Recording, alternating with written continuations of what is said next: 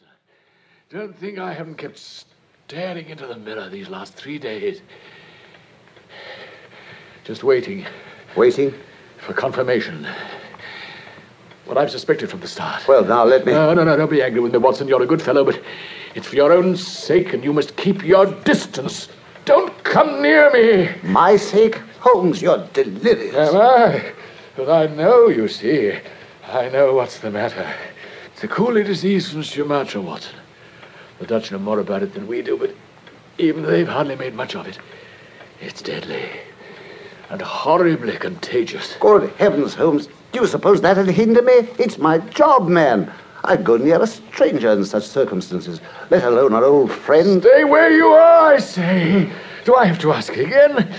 Sit there and I'll go on talking. Otherwise, you'll have to leave me alone to die in peace. Now, Holmes, I warn you. You can be master elsewhere, but at least I'm master in the sick room. Now, I'm going to examine your symptoms and treat you for them. Now then, very well, Watson, I must say it. If I am to have a doctor, I must at least have a man in whom I've some confidence. You've none in me, then? Oh, in your friendship, of course. We've been through so much together. I know your worth, man, but... Well, facts are facts. And your experience is very limited, and your qualifications rather mediocre, Watson. I see.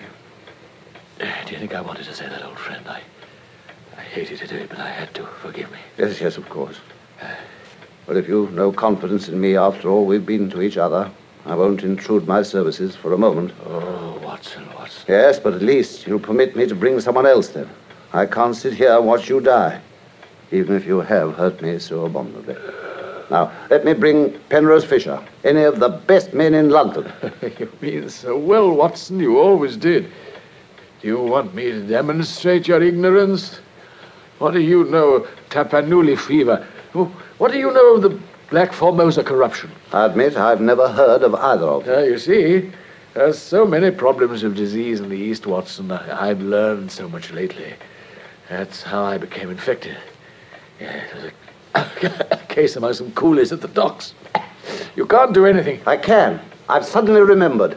Aintree's in London. He's the greatest living authority on tropical disease. I'm going to fetch him, Holmes, this instant. Watson! Stay where you are! I'm not dead yet, and you won't pass this door while I've strength to stand up in front of it. Great heavens, Holmes! There, you see? It's locked, and you won't get this key from me by force, Watson. I've got you, my friend. Holmes, this is insanity. Is it? Those are the final symptoms, I believe. Stand over there, little. Is there by the table? Let me pass round you to get back to bed. Oh, Lord, the pain. At least, let me give you some water. I daren't. I can reach it if I want it. You shall have your way, Watson, if you'll just have patience. Only give me a moment to get my strength. I seem to have no choice. I'll let you go, Watson. Yes. In a quarter of an hour, I'll let you go. But you'll seek help only from the man I choose. Is that clear? As long as I can bring someone. Yeah, you shall, I promise.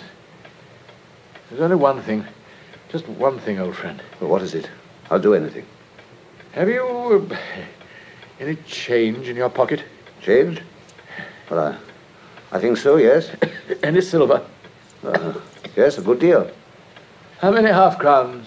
Half-crowns? Yeah, quickly, count them, Watson. Why, 5. Too few, too few. Too few? Too few for what? But we must do what we can. Quickly. Put them all into your watch pocket, Watson. And all the rest of your money in your left trouser pocket. Thank you. It'll balance you so much better, you see. Delirium. Oh. Yes. Light the gas now, will you? I'll let you move to light the gas, Watson, but you must be careful. Not for one instant must it be more than half on. I implore you, Watson. Otherwise the balance of your silver will be altered again. Thank you.